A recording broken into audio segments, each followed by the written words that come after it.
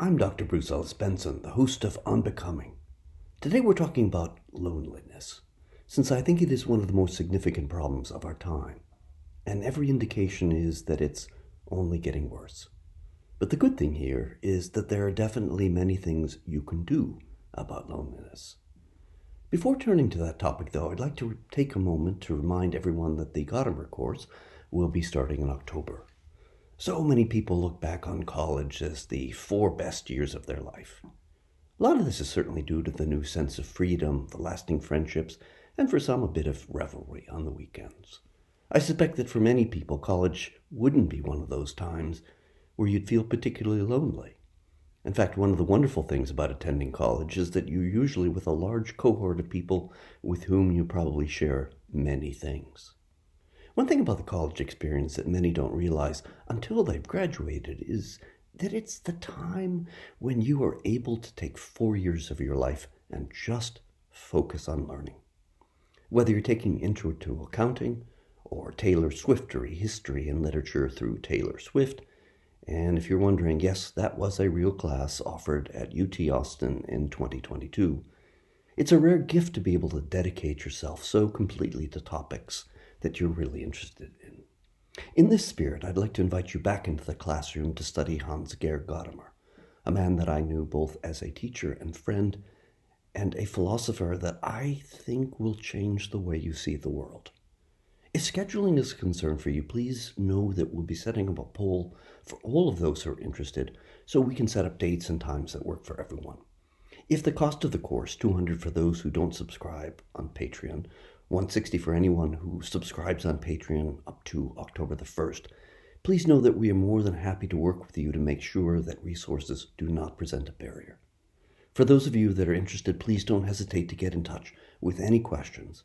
We can be reached by email at onbecomingpodcast@gmail.com, or you can send us a DM on Twitter, or X as it's now called, at onbecomingpodcast. If you find the podcast is helpful for your own journey of becoming, do consider following or subscribing to the podcast. If you'd like to support us, please do so at patreon.com/onbecomingpodcast or at PayPal at onbecomingpodcast@gmail.com. Some of you know that I owned a house in Wheaton that I truly loved. Some of you have probably been there for one reason or the other. One of the things I most loved about living there was that I could accommodate up to 150 people for a party or event. I loved to give parties there. It was one of the things I most enjoyed, helping others connect and feel part of a community. There are few things that are better than that.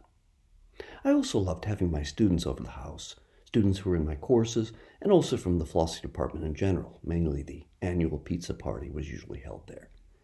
I've always thought that things like this, having people over, were just as important as philosophical views or anything theoretical.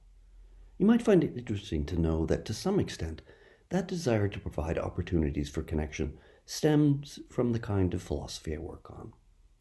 You've heard me mention Gadamer many times, but one of the reasons why Gadamer has been so helpful to me is that he has a really good idea of the importance of community. Partly that's due to his emphasis on the centrality of tradition.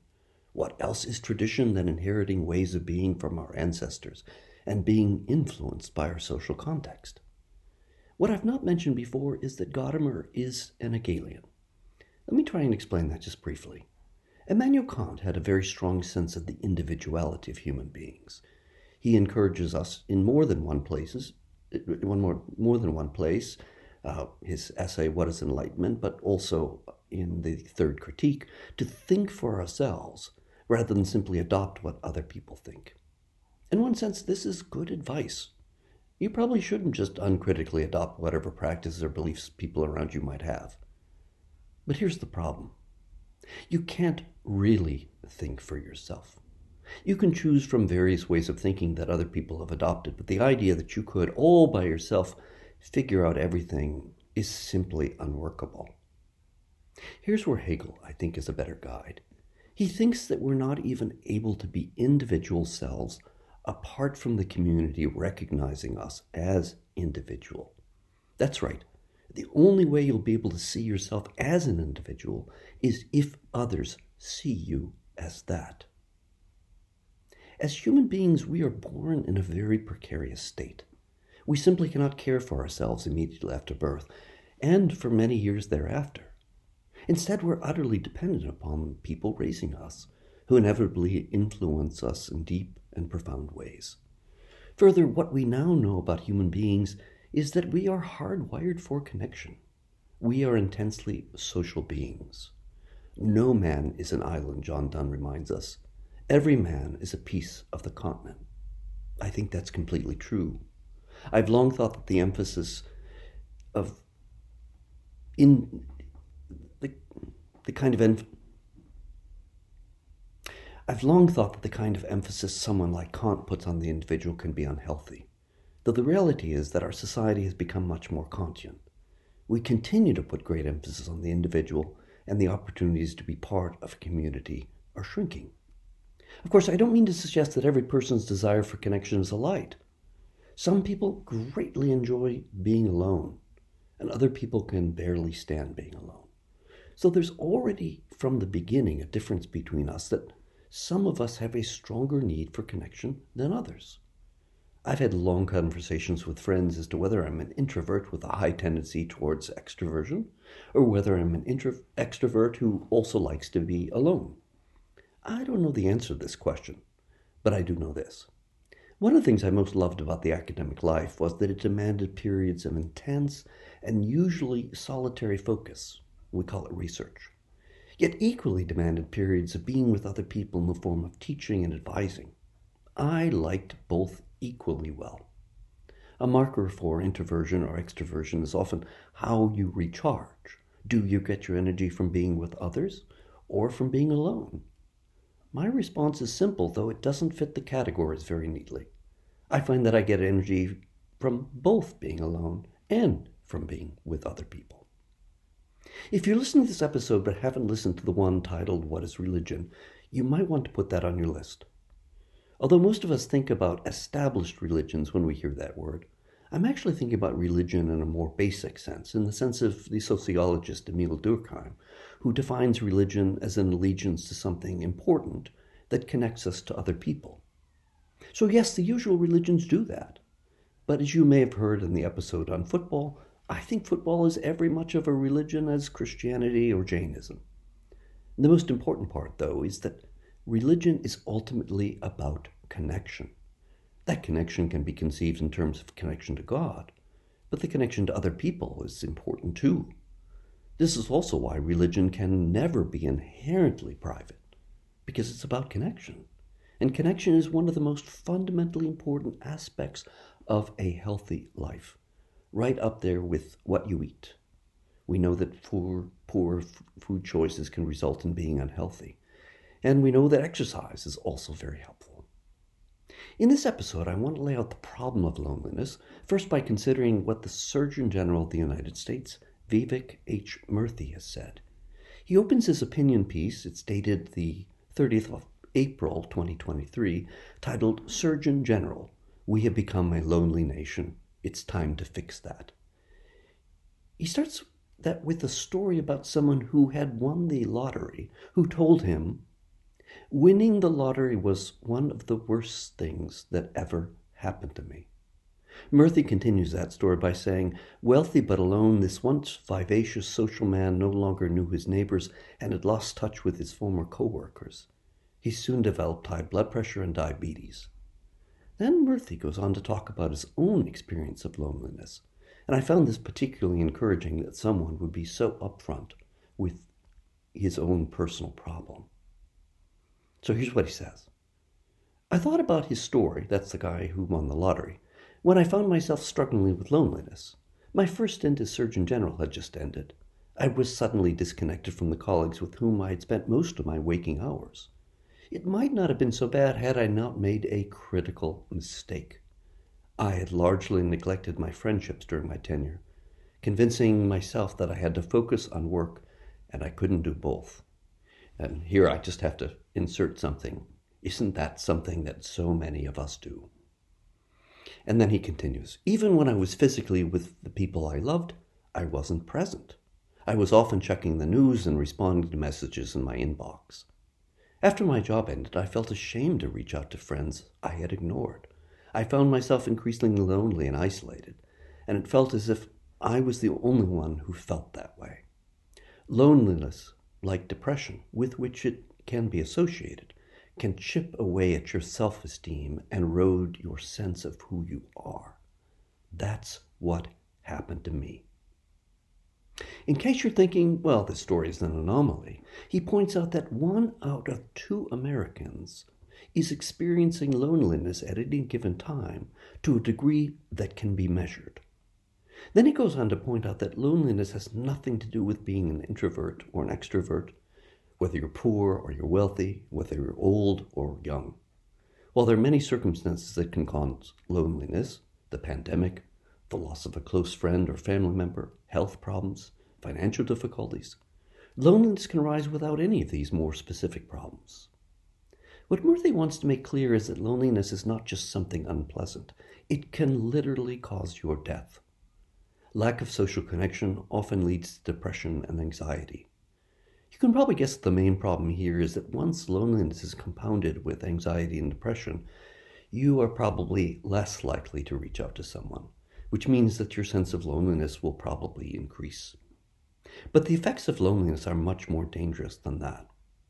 It increases your risk of heart disease by 29%, dementia by 50%, and stroke by 32%. Murthy has said that the effect upon your body is similar to smoking 15 cigarettes a day, and that loneliness is much more likely to cause your death than if you were consuming 6 alcoholic drinks per day. Murthy also points out that loneliness is much more dangerous to your health than obesity. Stop just a moment to let that news sink in. It's not hard to see that loneliness spread across a community makes that community less of a real community, with results like lower productivity at work and less achievement at school.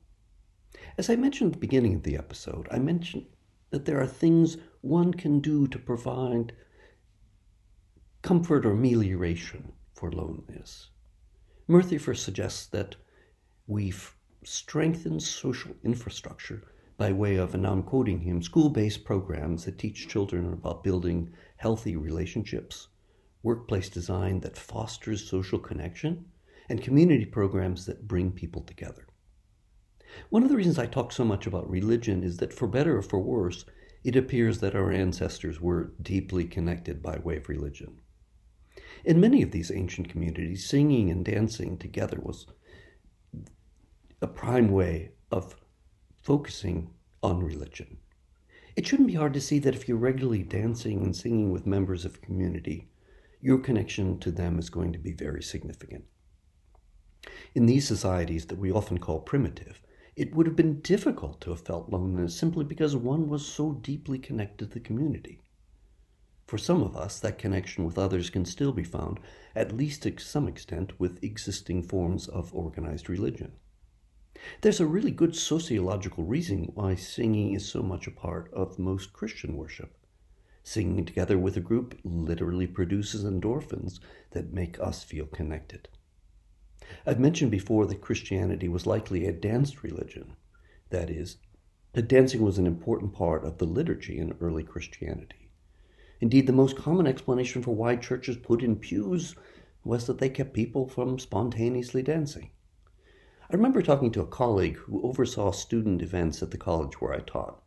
Officially, students were allowed to square dance, since this was perceived as not having sexual connotations of regular dancing.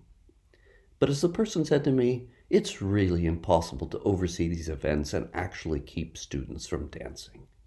It's something that just happens naturally. The second goal for Murthy is that we renegotiate our relationship with technology. I've never been a Luddite, and so I'm not likely to denounce technology just because it's new. But it's always been the case, technological advances change our lives, sometimes quite significantly. I was visiting a student who had spent 6 months in the Philippines, and we spent a good deal of time at Manila's worst slum.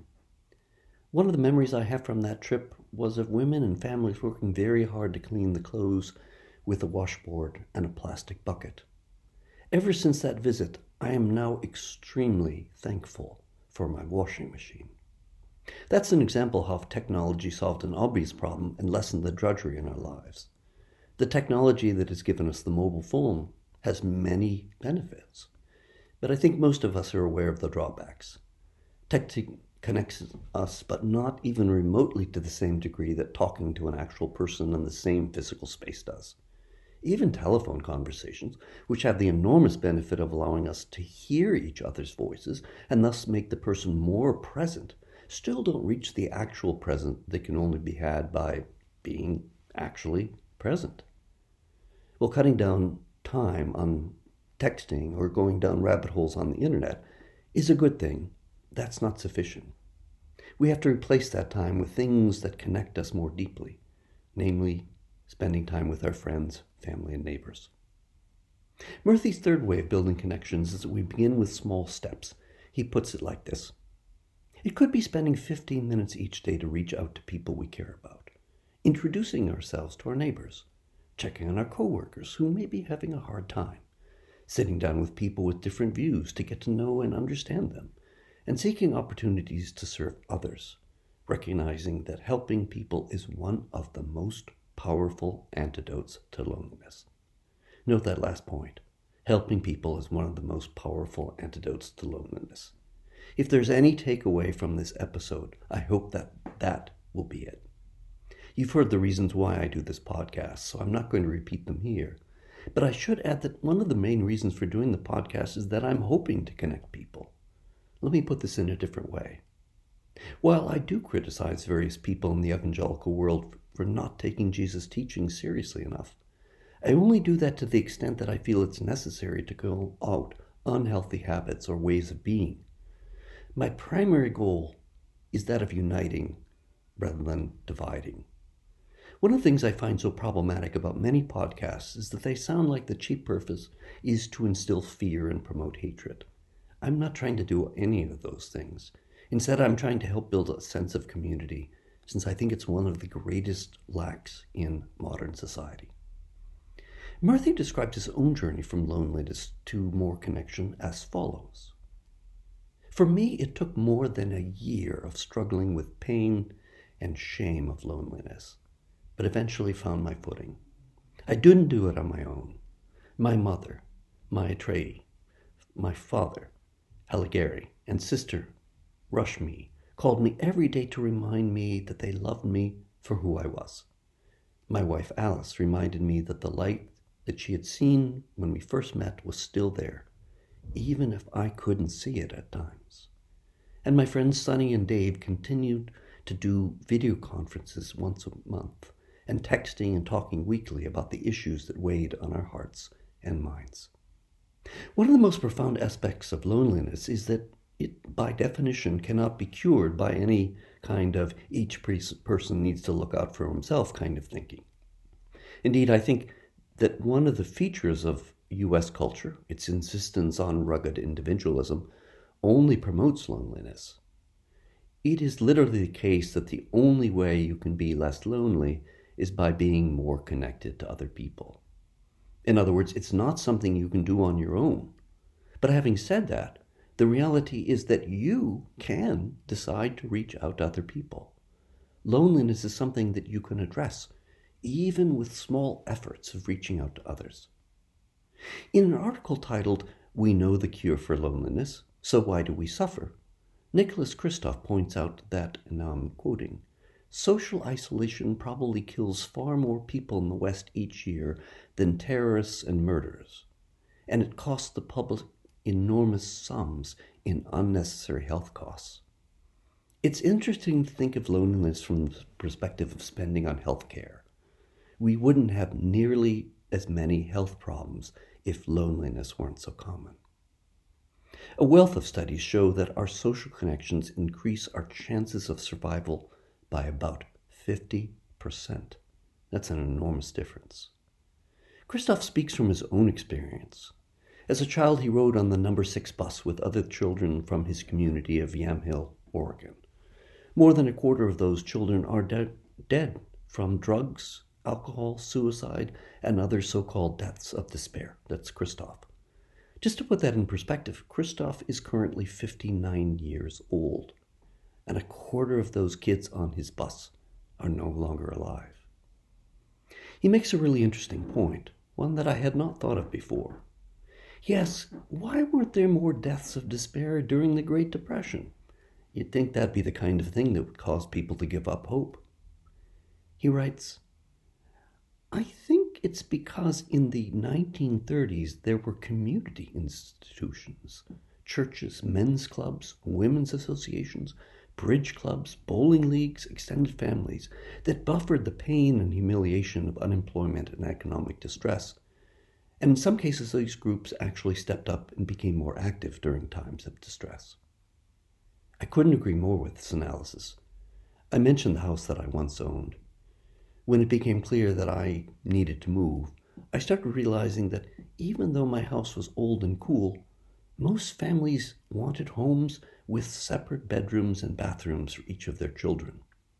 Victorian homes simply weren't set up that way. I can appreciate how great it is to have your own room and your own bathroom, but I worry that even these small things may not necessarily be in our best interest, or at least in our best long-term interests. Christoph points out that Britain actually has a minister for loneliness, and that, and here I'm quoting from him, Britain oversees public-private partnerships that collectively knit millions of people together with programs like nature walks, songwriting workshops, and community litter pickups. I have now lived in Britain for almost 6 years, though I had no idea that there was a minister for loneliness. By the way, just so it's clear, the minister is part of the parliament rather than a pastor of a church. Evidently, Japan also has a minister for loneliness, and Sweden's Minister for Social Affairs has addressed this problem extensively. But Christoph makes a really interesting point. He says, social isolation is the rare malady whose cure is fully known and costs relatively little, yet is still so difficult to achieve. In the 21st century, we are a species living atomized lives. Have to say that again. In the 21st century, we are a social species living atomized lives. Even when living in a high-rise apartment building in an intensely inhabited city, surrounded by people in every direction, we can still feel bereft and melancholy. We know what causes loneliness, though I'll be addressing this point more fully in the next episode, and thus we know how to fix it. But we're not actually fixing it. It's instructive to me that the Minister for Loneliness in Britain, Stuart Andrew, experienced loneliness himself as a gay teen. He says, I realized that I was gay in my teens. I felt isolated because of where I lived in rural Wales. And I didn't know anybody else who's gay. So that was a bit of a struggle trying to come to terms with that. There are times where I particularly appreciate the British tendency towards understatement, such as when he says it was a bit of a struggle. A bit? I didn't have the luxury of figuring out that I didn't conform to sexual orientation norms until much later in life. But even then, it was considerably more than a bit of a struggle. I am now fully aware of how difficult it is for anyone who doesn't fit heterosexual norms to fit in and to feel welcome. I suspect that loneliness is particularly common in the LGBTQ+ community, which is one of the reasons for Pride Month and the importance of pride as a virtue rather than a vice for those of us in that community. Not surprisingly, Christoph closes this article by suggesting that we return to what he calls old-fashioned patterns like eating meals together, holding parties, and volunteering to help one another out. All three are great ideas. But Christoph points out that addressing loneliness is going to take more than such efforts, as good as they are. He speaks of visiting the working-class neighborhood of Acton in London, where he went to a particular neighborhood center that hosts a family-style lunch for women and children. As Christoph points out, traditionally this role of community building was often filled in America or Europe by a local church or other faith institution. But the decline of religious attendance has left a gap. Again, this is one of the reasons why I've been talking about declining church attendance. It's not just an interest in religion that it's declining. It's that many of the former things that churches or synagogues used to do aren't happening anymore. Interestingly enough, one of the new organizations has written in Britain is the Glamour Club, which started in Worthing, a town in England, and it's designed to be a place where people can wear the most glamorous things they own. You might think, well, that sounds kind of frivolous, but if you think back, it used to be that attending church was where you wore your Sunday best. So in a way that might not be evident at first, such a club does end up having some features of a church replacement. And Christoph does eventually address the point that I made about families wanting to have a room and bathroom for every child. He writes, "One of the paradoxes of humanity is that while we, along with other primates, evolved to be social creatures, wealth drives us toward solitude. When we have the resources, we stop sleeping 8 to a hut and build a big house with high walls, and each family member has a private bedroom and bathroom. And then to afford the mortgage, we work so hard that we manage never to have meals together." That is probably as good a description of the paradox that one could find. We evolved to be social, but wealth... Okay, I'm going to go back 2 sentences. That is probably as good a description of the paradox that one can find. We evolved to be social, but wealth makes it impossible. I'm going to have to start it again. That is probably as good a description of the paradox that one could find. We evolved to be social, but wealth makes it possible for us to cut ourselves off from the rest of the world. Moreover, loneliness occurs in demographics that we wouldn't assume necessarily would suffer from this. People tend to assume that older people might be lonely, and some of them probably are. But the reality is that young adults have a sense of loneliness that is twice the rate of seniors. What makes that a frightening statistic is that many young adults are already lonely. What will be their level of loneliness as they age? In an article that first appeared in December 2021 and then was updated in June of 2023, Christina Karen provides what the title of the article says, "An Overlooked Cure for Loneliness." She begins with the statement that in 2019, a survey of Americans found that 3 out of 5 said they were lonely. She writes, "A potential cure? Kindness toward others. Something as simple as volunteering can improve your health, ease feelings of loneliness, and broaden our social networks, studies suggest.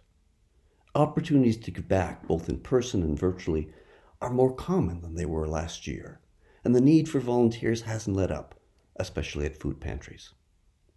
Volunteering is one of the best, most certain ways we can find a purpose and meaning in our life," says Val Walker, who is the author of 400 Friends and No One to Call, subtitled "Breaking Through Isolation and Building Community." Just the title of that book already tells you something.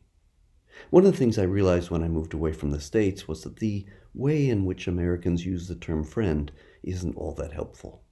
It's as if anyone you've ever talked to, even for a few seconds, is a friend.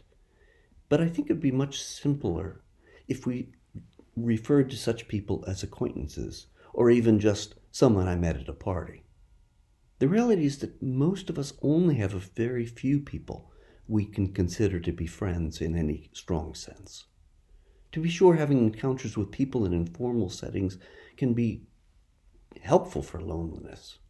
One thing I like about Scots is that they are so friendly that talking to someone in line at the grocery store is a normal thing. Even those kinds of interactions provide a sense of community. Indeed, I think one of the challenges for all of us is learning how to engage with people around us in subtle or less subtle ways that provide a sense of belonging and connection.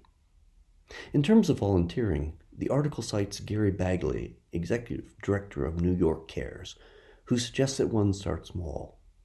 One of the biggest mistakes you can make is to decide, "I will volunteer twice every day for the next year," because you burn yourself out on it.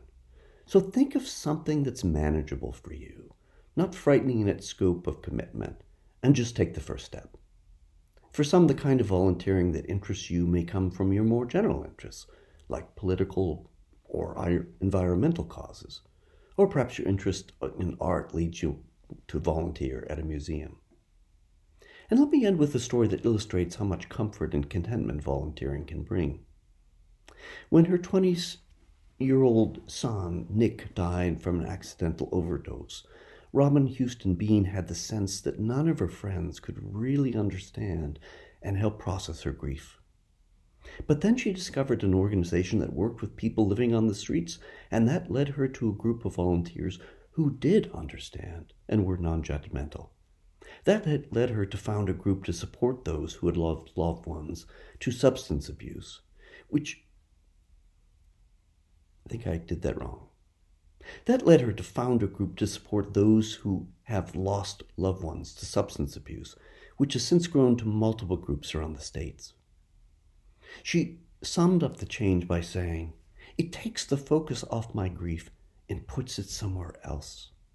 I have this whole real purpose now." That's all for today's episode. In the next episode, we'll be diving into the reasons why human beings experience loneliness. It's literally in our genes. I hope you found today's episode helpful in thinking about loneliness and the ways in which it can be addressed. As always, if you're finding the podcast to be helpful in your own becoming, consider supporting it at patreon.com/onbecomingpodcast or through paypal.com or the PayPal app. The username for both is just our email address, onbecomingpodcast@gmail.com.